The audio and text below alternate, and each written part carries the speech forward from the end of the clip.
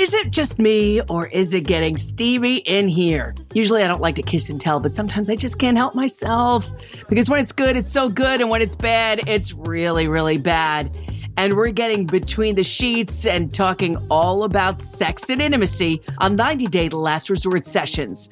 I'm Sukanya Krishnan. You can call me Suki, everybody. So even if you have a lot of it, you may not know everything there is to know about sex. We all know it's complex, it's passionate, it's intimate, and it requires more than just physical attraction. Do you know how to build desire? Can your partner trust you to take care of them and make them feel safe?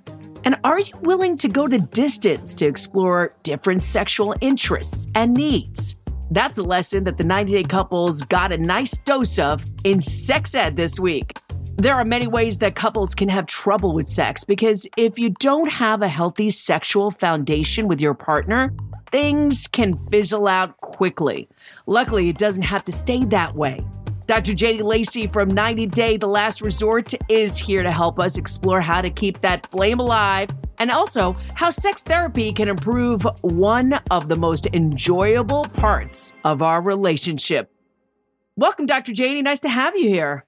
So let's talk about physical attraction. Is it necessary? In relationships, physical attraction is absolutely necessary because that is part of the arousal system. So when you see your partner as someone that you're attracted to, then desire and arousal, you won't have to work so hard at it. All right. So physical attraction and desire go hand in hand, but can you build desire? Yes, but it takes intentionality and it takes work, Suki. So when we look at couples that have been married and together for a long period of time, there's a certain level of familiarity and there's a certain level of comfort that happens. And I'm going to use this metaphorically, so don't kill me if you're listening, but it almost can become like a brother-sister relationship if you spend a lot of time together and you just have this familiarity. So the way that you can put desire and arousal back in the relationship is not just checking the box because this is what my husband wants or what my wife wants, is you create novelty in the relationship. So when you have two people who have, let's say, we'll use a typical example, they have careers, they're going out, they're doing their passion, then they come home in the evening, they have something to talk about because they had time away, which creates tension in the relationship. He's interested in what you had going on and what she had going on, and then that creates a level of tension and novelty versus constantly that you can predict what he says, predict what she says. That kills attraction as far as romantic desire in your partner. People say, my husband is like my best friend. Well, do you sleep with your best friend?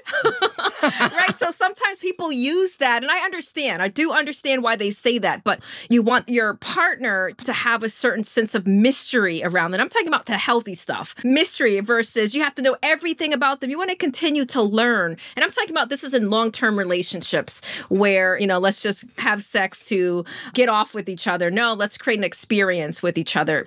But what I find, especially in the work that I do, is that we will do the very thing that we have done to us. So if we were in family systems where we were unloved or we were learned to perform for love, then you'll repeat those cycles. And my mission is to help people not repeat those cycles and get to a place of healthy love with self and others. Dr. Janie, you have an interesting background. How did your background really shape your therapy outlook? One of the most tragic and traumatic things that occurred in my childhood was the loss of my eldest sister. Her name was Carmen, and she was murdered by the hands of someone who she shared children with, who she loved. And we know that 1 out of 3 women are most vulnerable when they are leaving a domestic violent relationship that it can result in their murder. My sister became a statistic. So that had shaped not only my life, but my calling, because there was a curiosity at some point. How can someone that you love and build a family be the same person who hurts you? And my family that I grew up with, we didn't talk about, it was just our culture and just the way that the people in our family were also raised. We didn't talk about the difficult emotions and difficult things. So here I am, having this huge loss, and our parents didn't even know how to comfort us. I understand now as an adult, they were trying to figure out things themselves. But the way that has shaped me now is I'm a big believer that every single one of us, no matter what we've gone through, we deserve to experience healthy relationships where we are seen, where we are heard, we're respected, and we're loved. I love that. Thank you so much, Dr. Janie. Before we get too deep into the conversation, can you define the difference between sex and intimacy? Because there really is a difference between these two. Yes, there is a difference. So if we kind of make the explanation as basic as possible, first let's look at sex, right? This is just a physical act of engaging in sexual activities. But it's possible to have sex without emotional intimacy. It could be a biological function driven by attraction, desire with no emotional connection. But when we look at intimacy, we're considering more of a deeper emotional connection that extends beyond the physical act of sex, right? It can involve trust, vulnerability, a sense of closeness that can enhance the sexual experience in particular, but it can also exist independently of sex, intimacy. And intimacy can be physical, it could be emotional, it can even be intellectual, spiritual. But while sex can be the expression of intimacy, it's not the only way to achieve it. And for example, you can have an intimate relationship with your best friend who you're not sexual with or attracted to. You can be sharing secrets, you can express love, spending time with them would be an example. And it's important to note that because they are two separate things. You can have emotional connection, but for couples, ultimately, you want to have emotional connection during sex, which can feel like intimacy at times, but sometimes it's not. All right. Well, speaking of intimacy, Dr. Janie, a lot of the exercises that the couples did in therapy focused less on sex and more on building intimacy. Oftentimes, people assume that sex therapy work is primarily focused on intercourse, but most of the breakthroughs really happen when we dig deeper into the dynamics of a relationship. Let's listen to this exchange between Jovi and Yara. I would like to have more sex because when we first got together, we had a lot of sex and that's kind of faded away. We have a small child. Has been sleeping in our bed up to this point, which obviously complicates things. No, it doesn't. Okay, so let's talk about it. It's inevitable. You're a new parent. It's hard to have sex the way you maybe we're used to.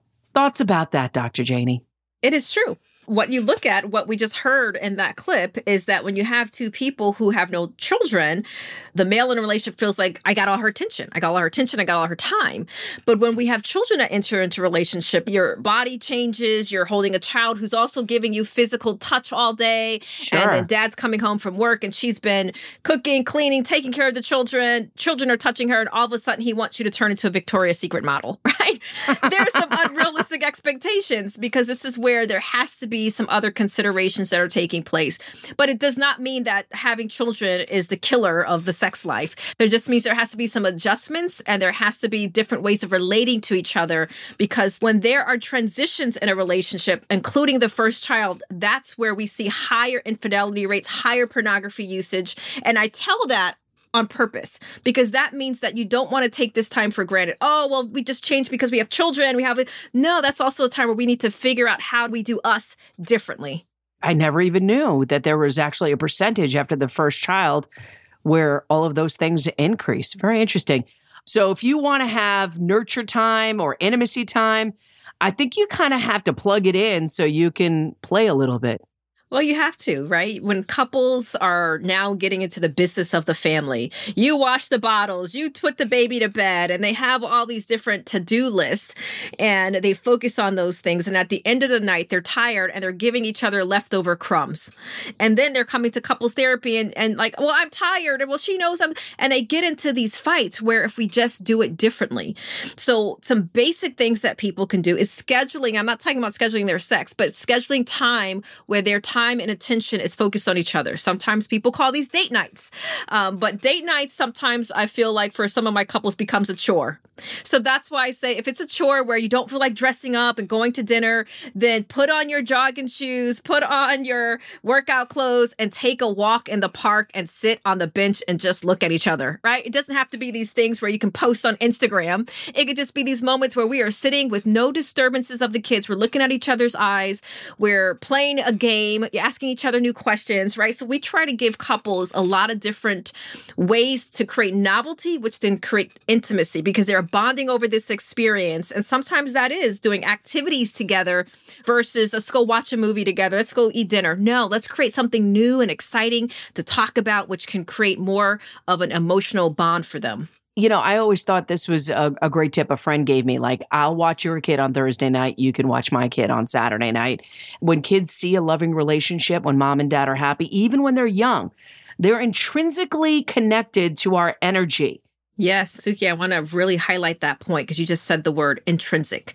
Kids may not remember cognitively when they were young, but they will remember how they felt. So the temperature that we create in the home can set into their nervous system, right? We don't have to get too much into the science into this, but if they're growing up in a home and they're like, oh, they're 2, they're 1, they won't remember this, their nervous system will remember this, right? So their body keeps the score, even though they may not have a memory of this. And that's why when people say, well, kids are better together if their parents are, not always the case. So if they're in a loving, secure home, and it's okay, and I tell my couples in particular, it is okay if you even fight in front of your children. I'm a big believer, fight in front of your children, but they also need to see mama and papa resolving that, right? And they need to see no disrespect because they're also learning conflict resolution right in the home. If you never saw your parents work things out, but you felt the Cold War, what do you think you're going to repeat in your own relationship? Shut down city. Yeah, and we've all been there before. We just shut down and you wonder where it comes from. So what can couples do that don't have children to kind of get the spark back, light that fire and let it burn a little bit hotter? So there's a couple of things that we can break down and talk about here. First is they have to own their own sexuality. Because sometimes when I'm dealing with couples and they want to get the flame back or, all the different things, what I find is there's one person in the relationship, Suki, who doesn't enjoy their sexual relationship. And it's usually the one who doesn't want to hurt the other person's feelings. And sometimes, it's not always, sometimes it's the male, but sometimes I find this to be in the female position where she just wants to keep the relationship going and she doesn't want to hurt his feelings and doesn't want to tell him, touch me here, move here, do whatever. So she holds back. And sometimes that's also a learned lesson that female sexuality was learned to be a bad thing, right? For it to be a healthy sexual relationship, she has to own her sexuality and he has to own his sexuality. So they have to understand what is it they desire. And they have to have, even before the act of it, Suki, they have to have a conversation. Well, what is it in our relationship, our sexual relationship, that you would like me to do more of, that you would like me to do less of, that you would want us to try in a relationship? But you have to have a certain level of maturity to enter that conversation, because if he says, well, I want you to do A and I want you to do less of B, and you're going to take that as, well, you're going to get defensive about it and get your feelings hurt, that's not a conversation you want to enter into unless you're really looking to create something different and new. So place of maturity, owning your sexuality, asking your partner the hard questions. What can I do to make our sexual life better for you? And be willing to sit and hear their answer. So before you even do the act of, you want to be able to have a conversation and understand it and prime your mind for the sexual experience. Now, what do you do if all the systems are checked and you're raring to go, but your partner's simply not in the mood? What if it's become a pattern? Well, we're going to examine another age-old thorn in the side of marriages and partnerships, when sex drives just don't match up. I don't think I should have to go out of my way specifically to do something nice for you to have sex. And how you can keep it frisky long distance. I'm Sukanya Krishnan. You can call me Suki, and this is 90 Day, The Last Resort Sessions.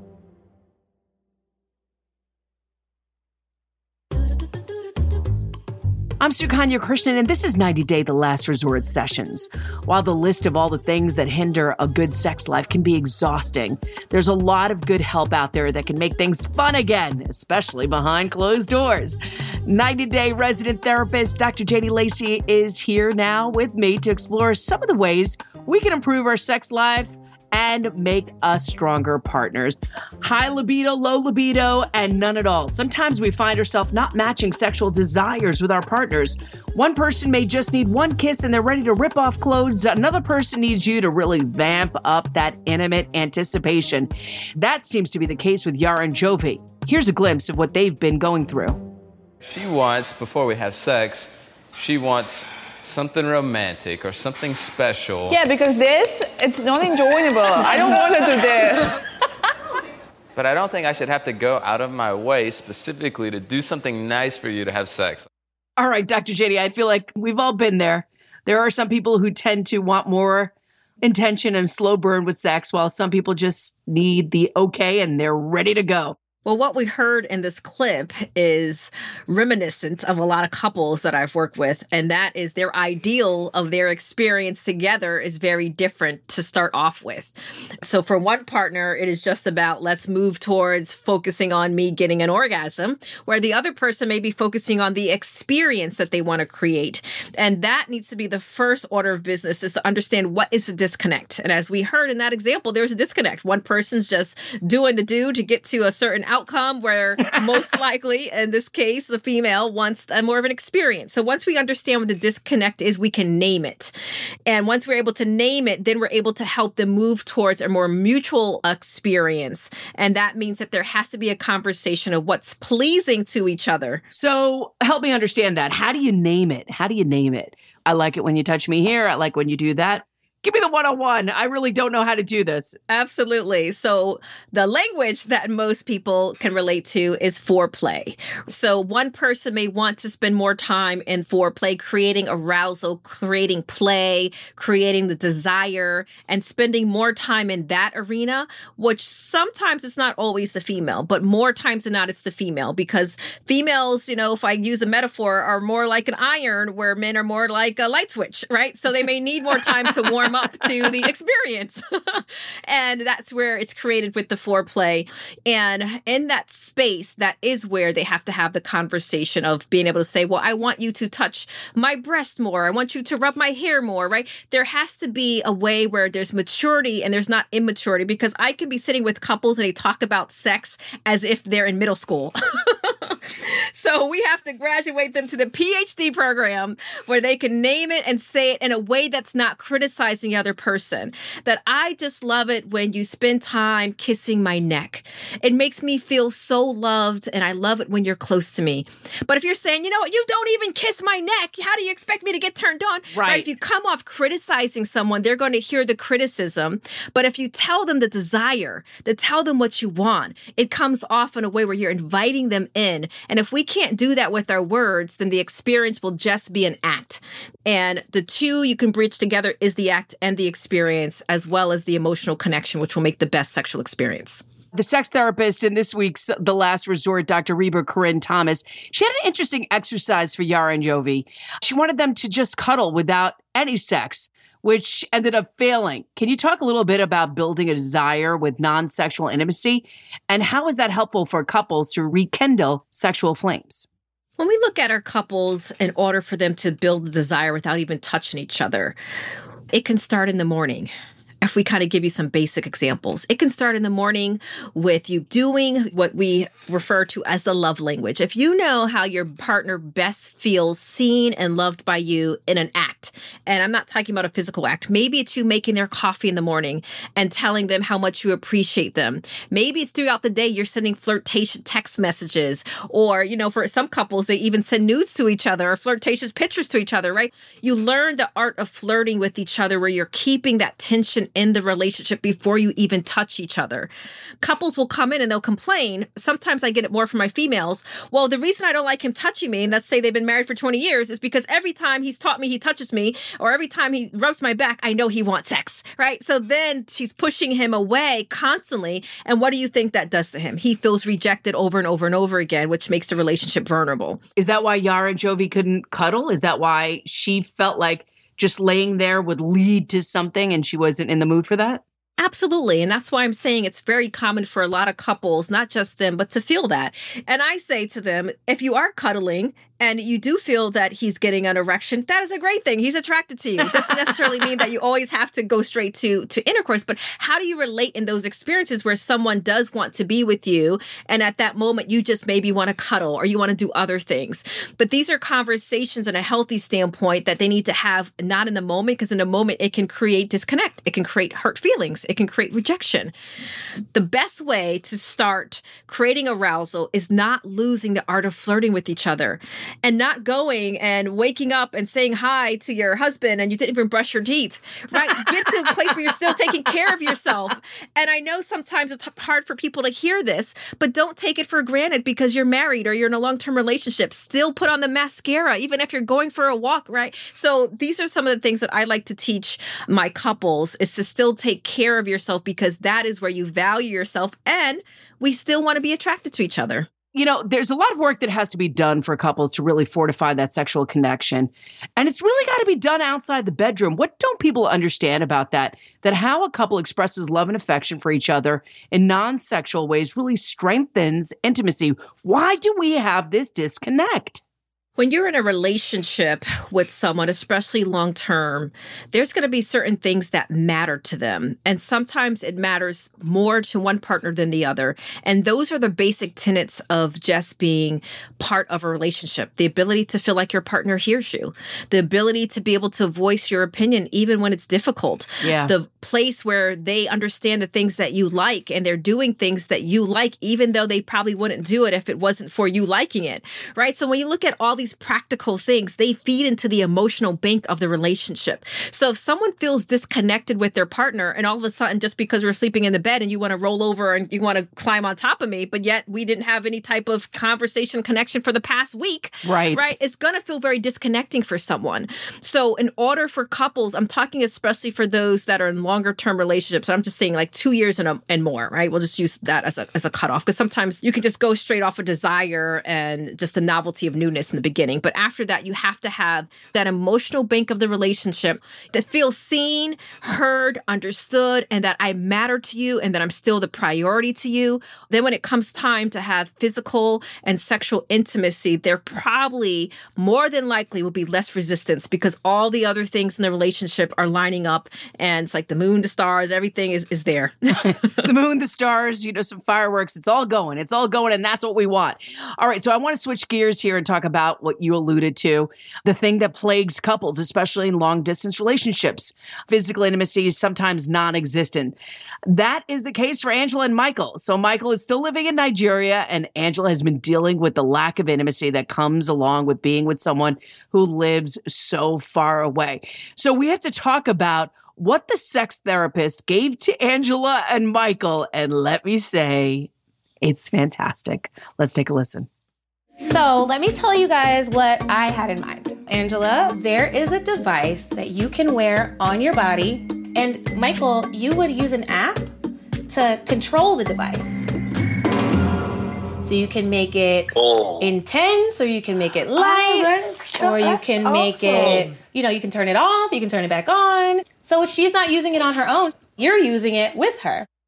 Ooh, a device used long distance. There's an app for that, ladies and gentlemen. Thank you. This feels like a sexual desire managed in a healthy and safe way because both of them want to do it. Dr. JD, what are your thoughts on the app? I think it is a very experiential, fun, novelty play to give to Michael and Angela. And I think they had a lot of fun with it in a way that kind of keeps them connected without being connected. You think who's going to have more fun with that? Is it going to be Michael or Angela who likes the remote control? Or is there going to be a fight for the remote control? I think in this case, it could potentially be a fight. All right. So what are the biggest challenges in a long distance relationship? Is it the lack of one-on-one time? So the biggest challenges in a long distance relationship is the lack of quality time, but then also the lack of physical intimacy, especially if the couple has already engaged in a physical, intimate relationship together. It can make the relationship filled with anxiety and stress, especially if one person does have a higher libido. And let's say they are flirting and they're doing all the things to keep arousal and love alive with each other, but they can't act on it. So that can cause a lot of frustration. And then they can get into other arguments. When am I going to see you? When am I going to, right? Because you can only do so much through the screens. Yeah, and you got to make sure you have a secure Wi-Fi. Just saying. Anyway, I got to imagine you got to get creative when the distance is between you.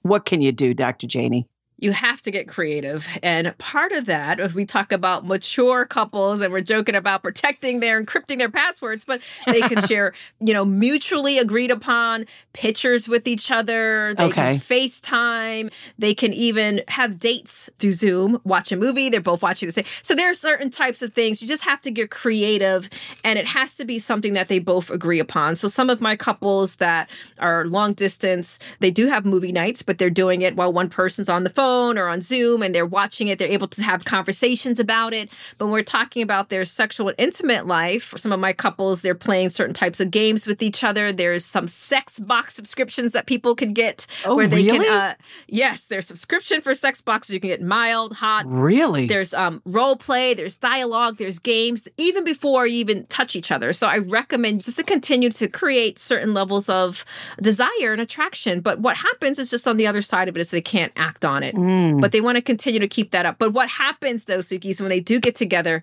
it is really hot. It is really hot because they had all that tension being built. Yeah. I don't know about you, but you lost me at sex box. I'm like Googling it right now. Full disclosure. So how can couples introduce sex toys? Because that's where people can get a little uncomfortable if you have issues with sex toys. This is a conversation that comes up more times than not with my couples when it comes to sex. They want to introduce sexual toys in the relationship. And the most important thing that I find is that they both have to be open to the experience. All types of things can happen that can cause it to be more of a negative effect than a positive effect. So the first thing, there has to be a conversation about both parties. How do they feel about it? You want to understand, how does your partner feel about it? How do you feel about it? Second part is what type of sexual toys you want to bring into the relationship. And then the third part would be, how frequently do we want to use these sexual toys? Because a lot of times couples have fear that if I introduce these toys, will she be more satisfied with the toys than she's with me? Yes. Right. So all of these kind of conversations are real conversations that couples need to have. And if they haven't used sexual toys before, I always tell them to start off very slow by first having conversations, using what they're comfortable with, but always going to each other first and using it as an aid and not the go-to. That's always a good place to start off with. That's good. That's good. I like that. All right, Dr. Janie, that brings us to our listener who has a letter. She wants to keep sex alive, but, her partner is dealing with something that a lot of people could be dealing with, and it's a topic that few of us really discuss. So let's get your expert opinion on what's going on. Hi, my name is Giselle. Like the model, minus the looks. Anyway, my question is, for people who are over 50, like myself, what is most important in a relationship, sex or companionship? Also, if you have problems with your partner with ED, how do you handle that? Thanks.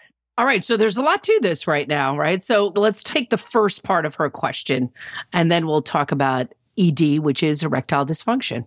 So the first thing I would say is you want to step back and think about, well, how do I feel about sex at this age in my time in life? How important is it to me? And if sex is important to you, then it's going to be important to the relationship. If it's not going to be important to you and it's important to your partner, then you're probably going to have some type of conflict. And does companionship trump lust? When you get to a certain age and stage of your life, everyone, again, is individual when it comes to these types of things. But companionship starts to become more important once you get to a certain age and stage of your life. And the sex and the attraction and all those things become a cherry on top universally. There's always going to be outliers there. So let me just say that companionship does become more important at some point, especially when, let's say, people are a certain age where you have more health issues, you have more things that are happening. You want someone who's going to ride or die with you, right? Not necessarily who's someone that just wants to have sex with you. So that's going to be important. And how do you keep it spicy when your mate has ED? There are a lot of drugs for that. Yeah. So the first thing I would say is that if your partner has erectile dysfunction, is for you not to shame him at all, to make sure that it's not a big deal, but yet also have a conversation about the options that are there for you, especially if the two of you want to continue to have a healthy sexual life. The one thing you don't want to do is not talk about it and not address it and then completely act like it's not a big deal, meaning that you don't want to have sex when you do.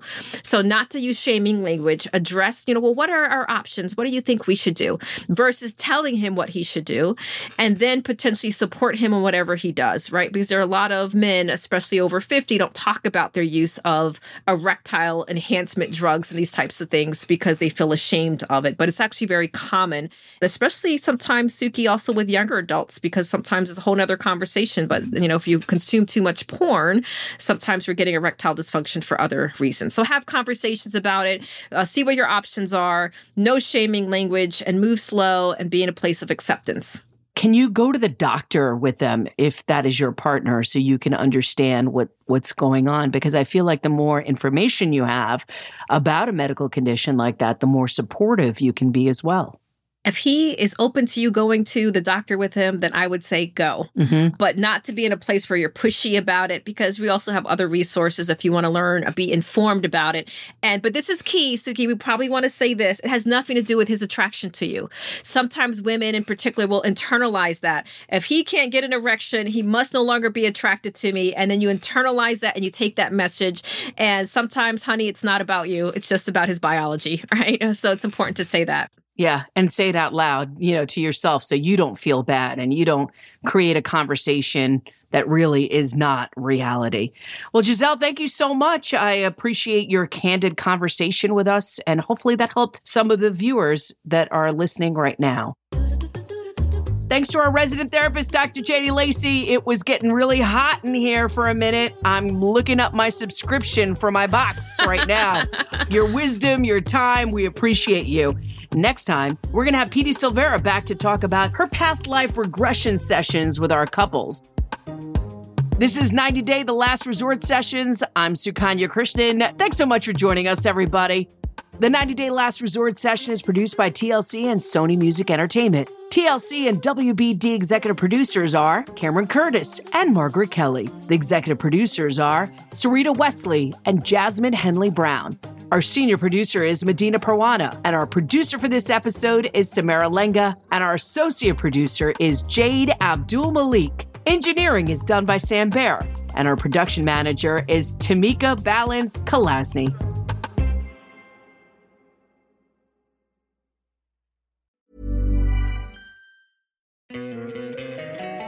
Don't you love an extra $100 in your pocket?